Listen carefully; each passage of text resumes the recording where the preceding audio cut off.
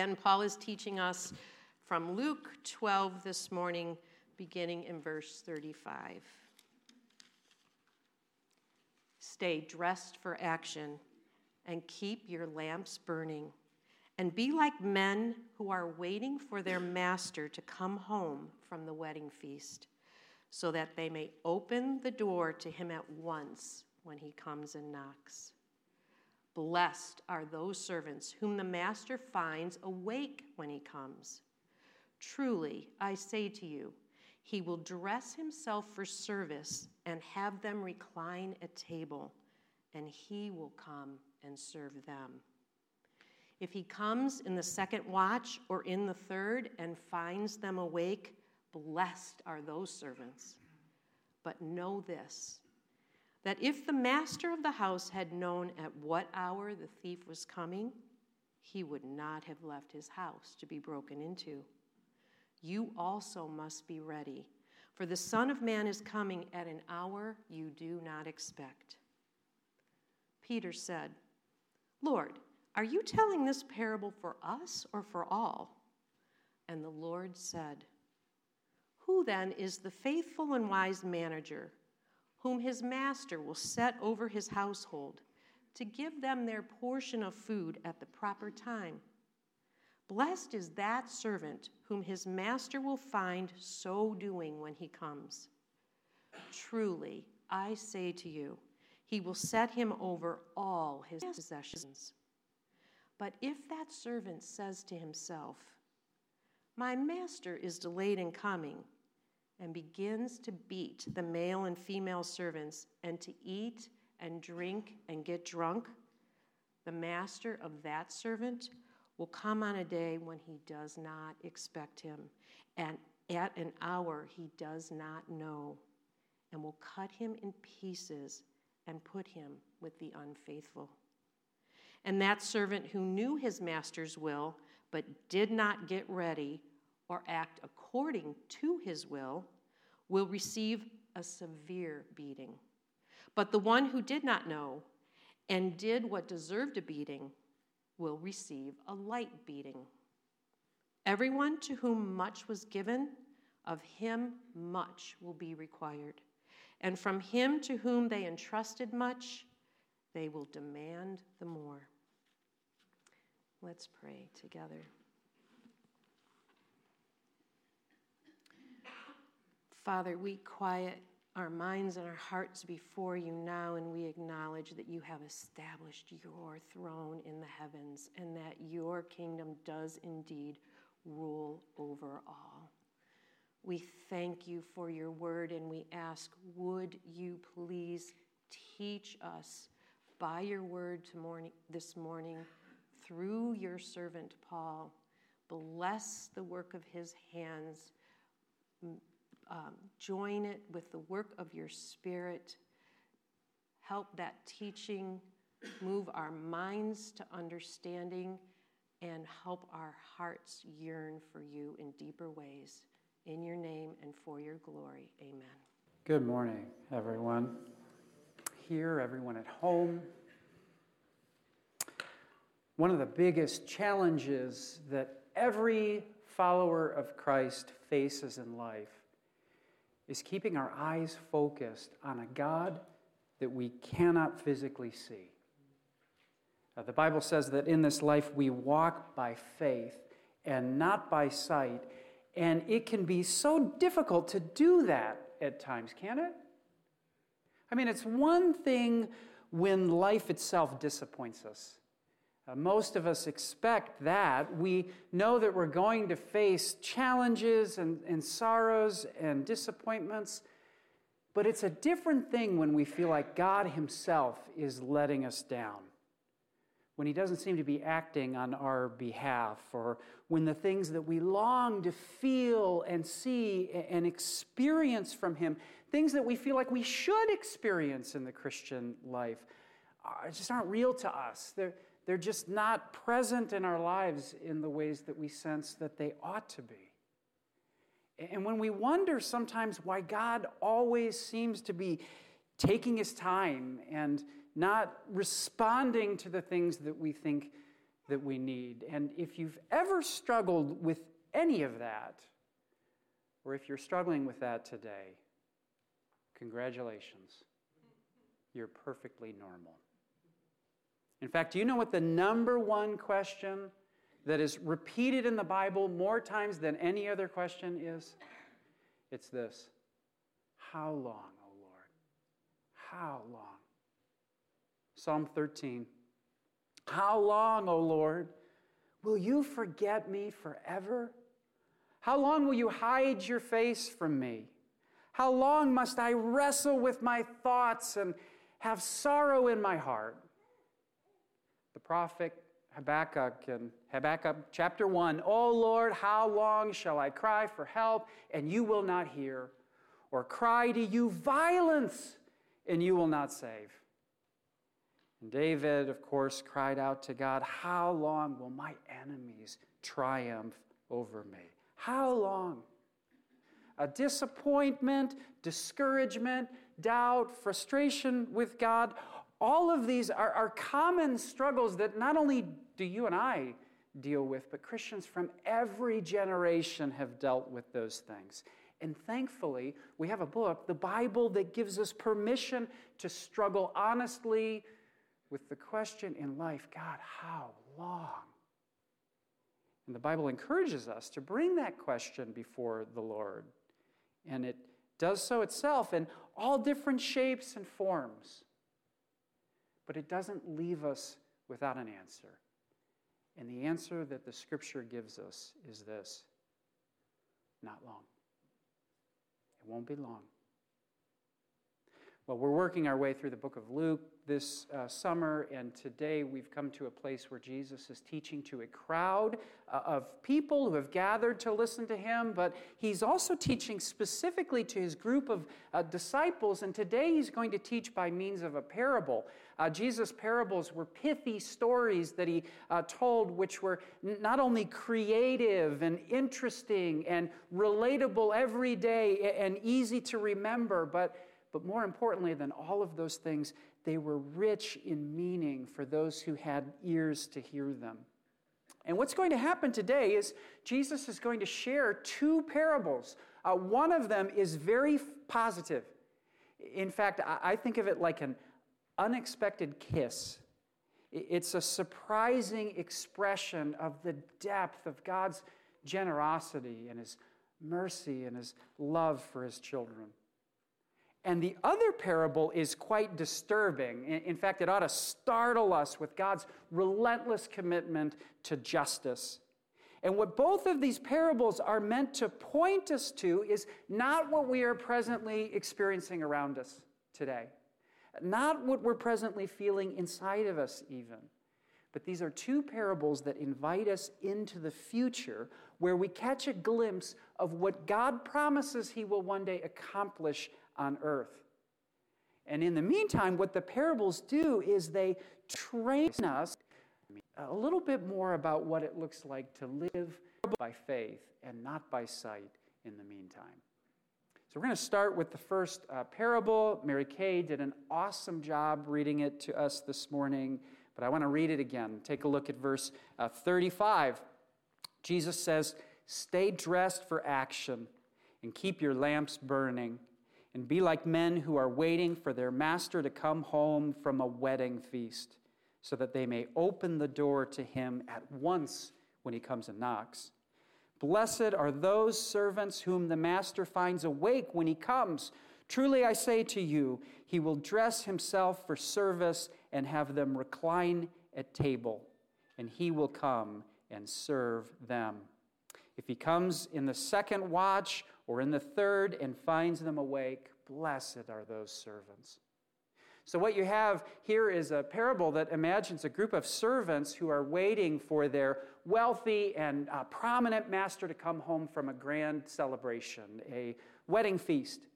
And as was appropriate and expected, part of the duty and responsibility of those servants was to receive their master when he arrived home. And when that happened, he would knock at the door, and the servants were expected to be there to greet him and let him in and take care of all of his needs.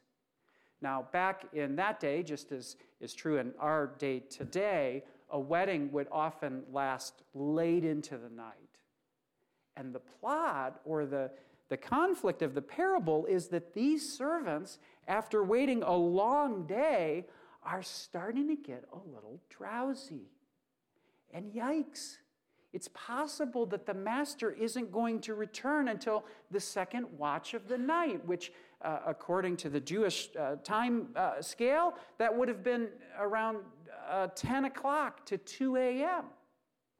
Or, Jesus says in the parable, it's possible that he might not even arrive even until the third watch of the night, which would have gone all the way until 6 a.m.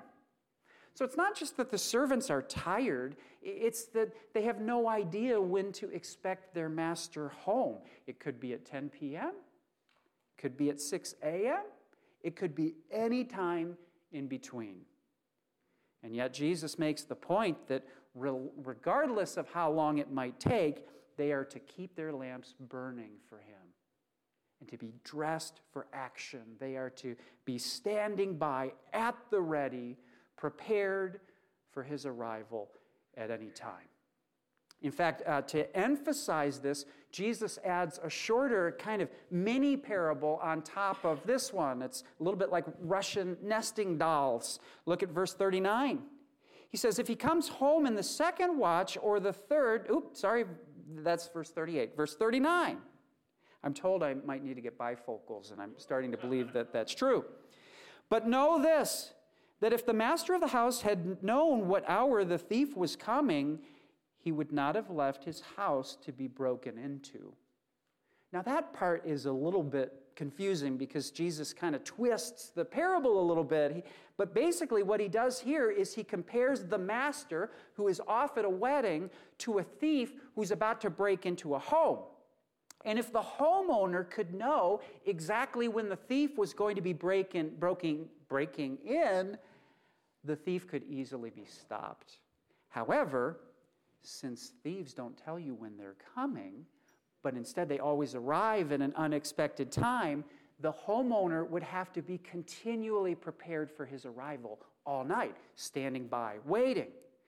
Basically, Jesus is just using two ways to say the same thing. The master is going to arrive home unexpectedly, just like a thief in the night, and could come at any time. So Jesus says what they need to be is they need to be ready.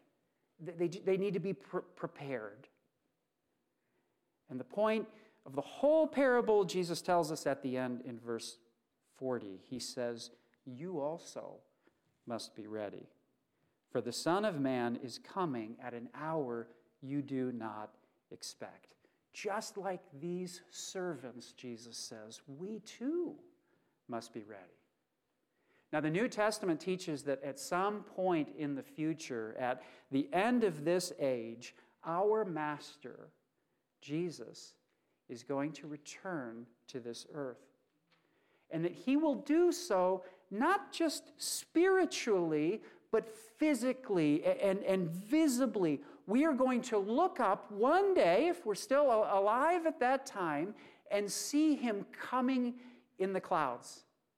And we are told that at that time he will bring with him simultaneously both final judgment and final salvation into the world. We call this future event the second coming of Christ. The first time Christ came, he was born into poverty.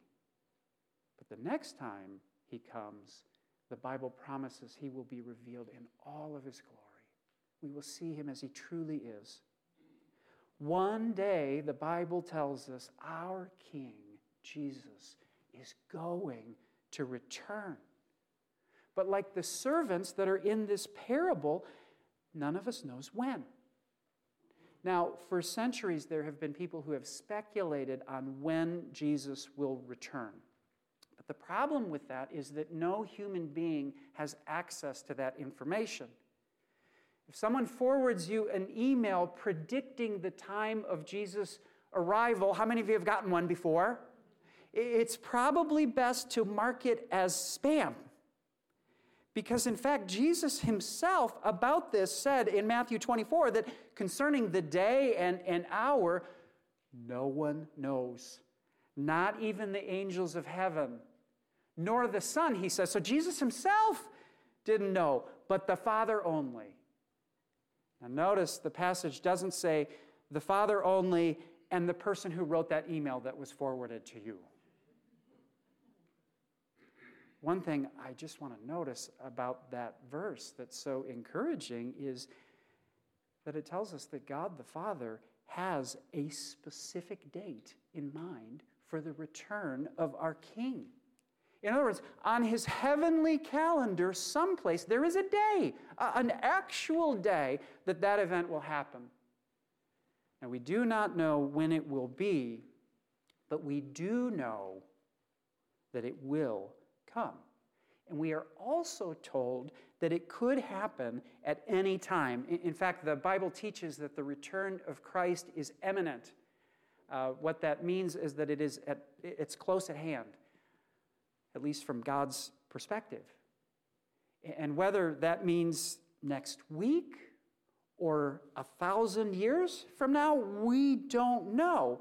But we do know that when it occurs, it's going to happen suddenly. It's all going to come down very, very fast. And all of a sudden, this age is going to be over, and the new one will begin in an instant, in the blink of an eye. Now, just because Christ's return can happen at any time, that doesn't mean that there aren't certain signs or prophecies that the Bible gives us that it tells us will be fulfilled first, such as the Bible says that the gospel will be preached to all the nations.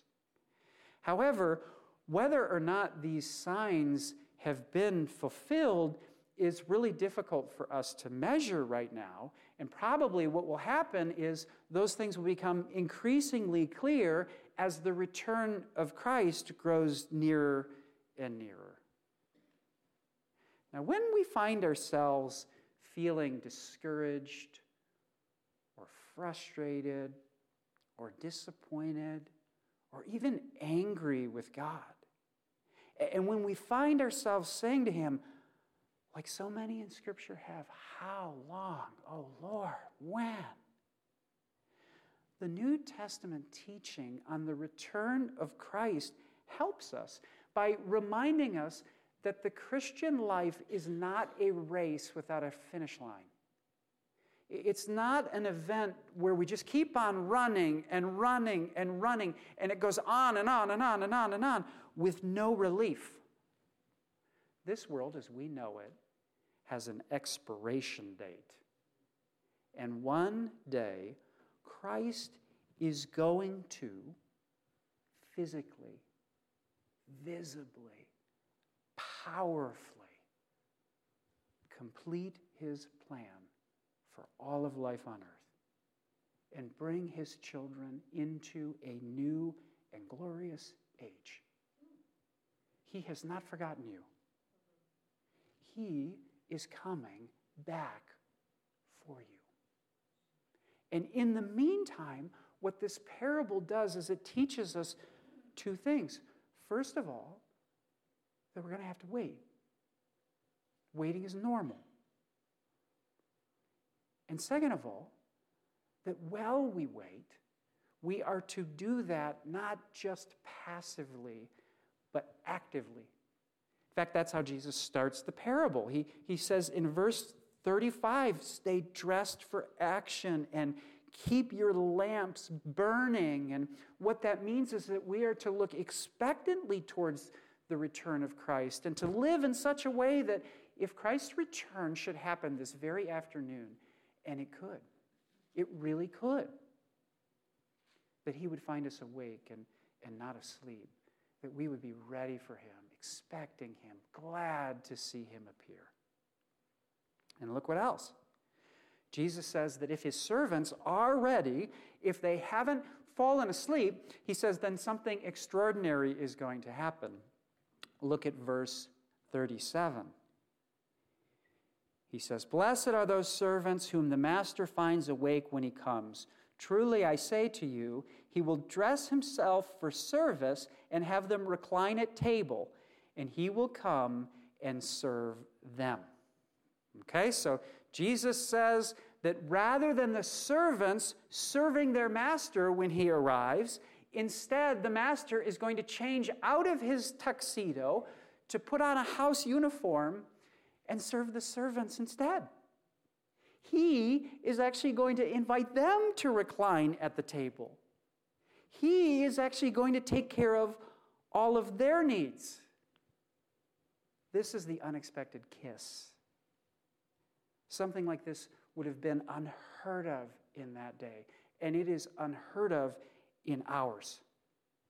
At 3 o'clock in the morning, after he's just returned home from a party with some of his old buddies at Microsoft, Bill Gates is not going to change into a uniform, invite his servants to kick up their feet on his fancy couch, and ask them if they're in the mood for him to make them an omelet. The parable's ridiculous. It's crazy. But Jesus isn't kidding. What is it that is given to the faithful servants of the Master, those who are ready, those who are awake, those who are waiting for his arrival? Great reward. This is God's love for us.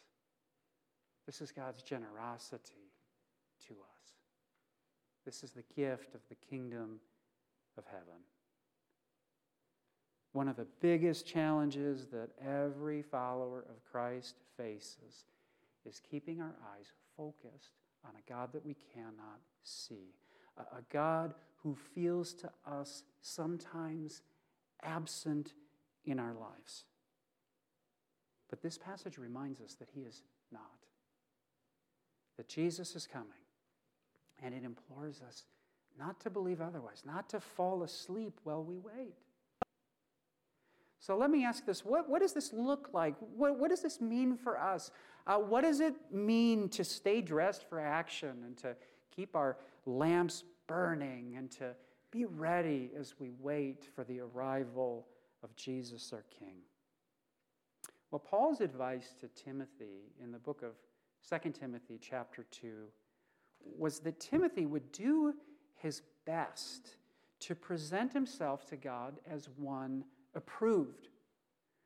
Being ready for the return of Christ, I think, is a lot like that. It's not something for the super Christians among us. By the way, there's no such thing. It's not rocket science. It's not complicated. It's not mysterious. It's just living your life to the best of your ability in a way that pleases the Lord each day. I think the phrase that I would use that best describes this is waiting for Christ to return is just living as best you can with everyday faithfulness. It's just the basic stuff. It's seeking to love God, seeking to love other people, living an honest life, cultivating a repentant heart, avoiding sin, not getting all worked up over useless controversies. It's living a life that relies on God's help and power, not just our own self-effort, so that his Spirit can empower us and produce fruit through our lives as we cling to him. And as we do that, the hope is that when Jesus arrives, anytime, like a thief in the night, we will be found ready by him and not napping in the corner. We'll be glad and not embarrassed. And so in the meantime, we wait patiently and expectantly and faithfully with the recognition that what this parable promises is true, that it will be worth it. And that's the idea of the first parable. Now, I want to move on to the second parable, and I have to warn you, the second one is quite honestly not as pleasant, okay? At least initially when we read it.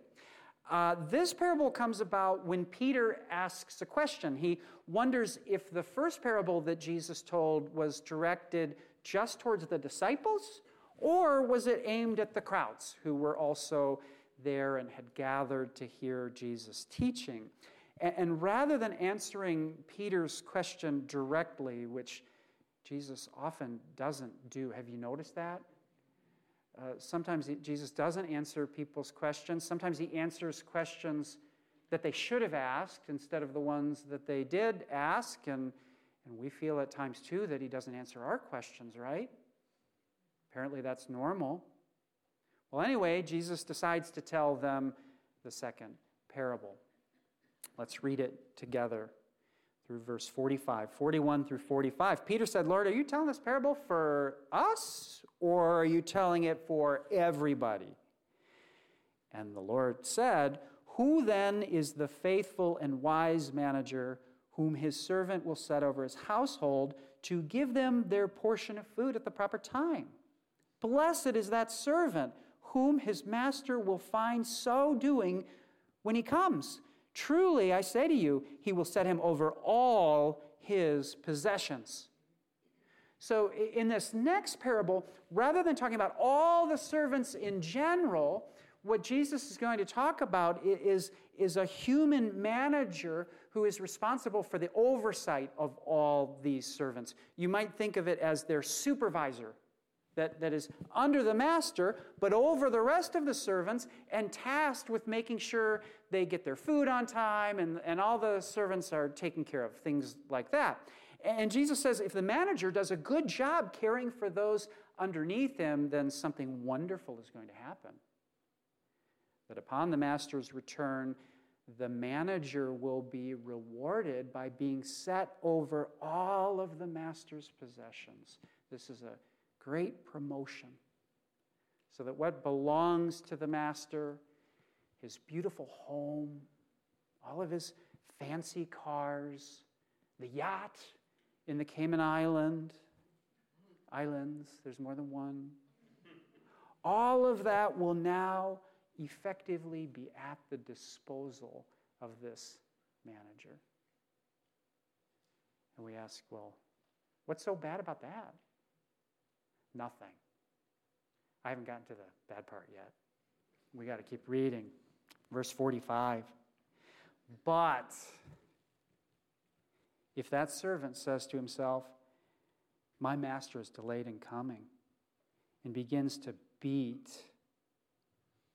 think about that, to beat the male and female servants, and to eat and drink and get drunk, the master of that servant will come on a day when he does not expect him, and at an hour he does not know, and will cut him in pieces and put him with the unfaithful. And that servant who knew his master's will but did not get ready or act according to his will receive a severe beating. But the one who did not know and did what deserved a beating will receive a light beating. Everyone to whom much was given, of him much will be required. And from him to whom they entrusted much, they will demand more. So if that manager abuses his position, or more specifically, if he exploits the people who were under his leadership, beating and assaulting the male and female servants that he was hired to look after, gorging himself on the master's food and popping the cork on whatever he can find in the wine cellar, then when the master arrives home unexpectedly, to the surprise and astonishment of that manager, he will be cut into pieces and thrown with those who are unfaithful. Gulp. Those are sobering words, especially for those whom this parable seems to have been intended for, and that is those who serve in positions of leadership, but who use those positions not to care for and to serve those that they are entrusted over, but who use and abuse those people for their own benefit instead, and who take advantage of the resources of the master. Now, Jesus clearly had the Pharisees in mind here. Okay, it's not hard at all to see the correlation. The Pharisees were the spiritual leaders in Israel in that day, but they did not serve the people. They used the people. Read through the Gospels, you see that at every turn. Jesus certainly had them in mind. Jesus probably had Judas in mind too. Judas, who was Jesus' betrayer and who used to help himself to the disciples' money bags when nobody was looking. But this parable also seems to be a warning to all of the disciples and to anyone else who would take on the responsibilities of providing leadership, especially spiritual leadership, to others. And what Jesus says is there is great reward for leaders who serve faithfully, but there are extremely serious consequences for those who do not, for those who abuse their positions of leadership. Now, the violence that is done in this parable may seem a bit harsh to us at first glance. However, it shows us two very important truths about God. First of all, that God absolutely abhors justice and abuse of any kind. He hates it. It disgusts him that one of these managers would beat and harm these servants. Psalm 11 says, "The Lord tests the righteous, but his soul hates the wicked and the one who loves violence." First of all, God absolutely abhors injustice and abuse.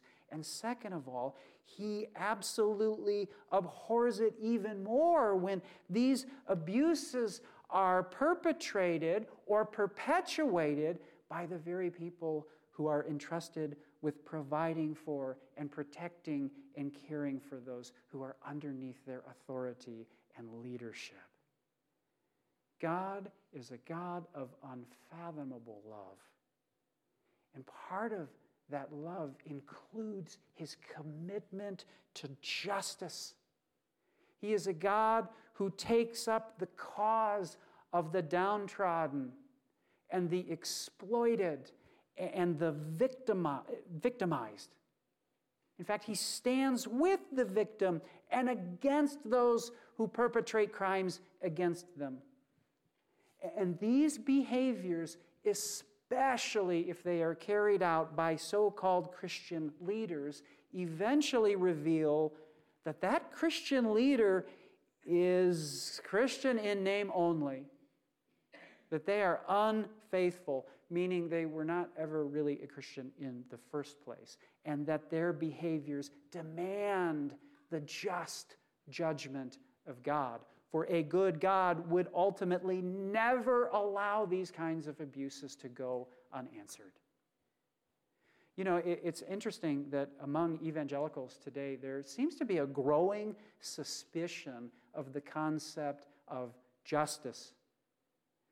Issues like racism and poverty and the exploitation of immigrants and women, things like these are sometimes viewed as issues that are of a very liberal agenda. But these are serious problems that every Christian should care about because they are a part of God's agenda. God cares deeply about these things because God cares deeply about people. And because justice is not just something that's a part of God on the outside, it is rooted in his character. And so God expects no less from us. Remember Micah 6:8? You might have sang a song that was this verse at summer camp. I did. It says, he has told you, oh man, what is good. God's told you what's good. And what does the Lord require of you? But to do justice and to love kindness and to walk humbly with your God. Now we should notice that in the parable, the judgment is administered in degrees according to the crime. Okay, here what we find is that some offenses are worse than others. There are some who will commit these sorts of sins, you might say high-handedly, knowing full well exactly what they are doing, and there may be others who will still be punished. It says they receive a light beating, not as severely, because they were unaware of exactly what they were doing.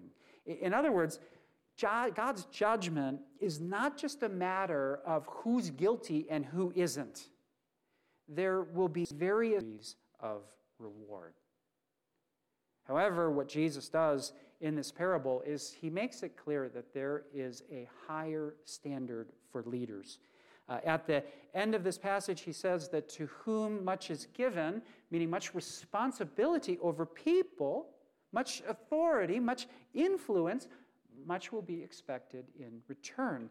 A leader is put into a position where they are given the opportunity to be a great help to other people.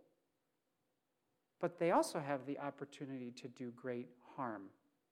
And so the more that God entrusts to a person, the more he expects from them. So again, what we have here in this parable is Jesus warning his disciples, as you wait for me, be careful how you treat the people that I love. I am watching. And those in leadership positions should take heed to this.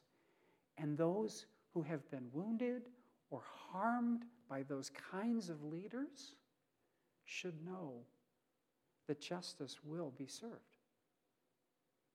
And that's the second parable. Now,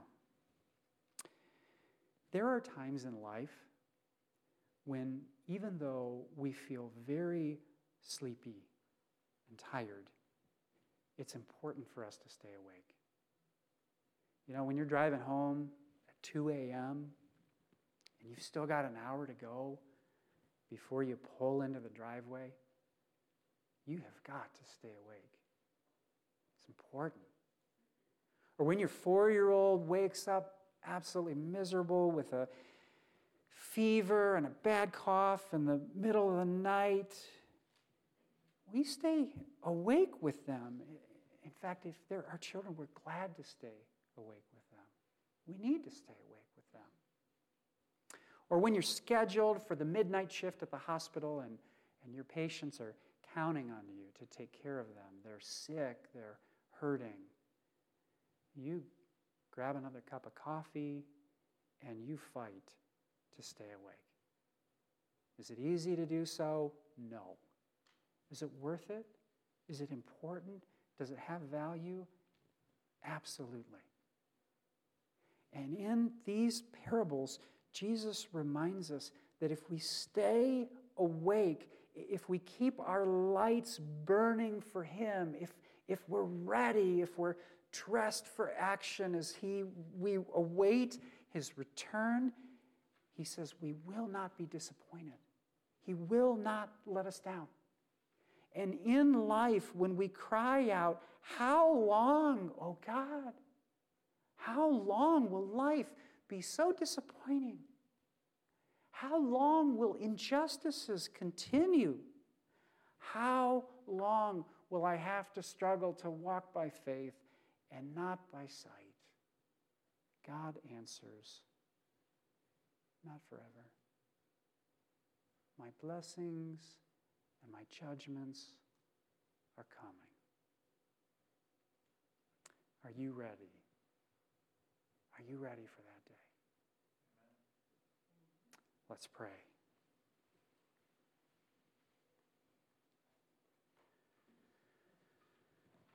Lord, some of us in this room, as you know, since you know all of our hearts, are having a really hard time walking by faith.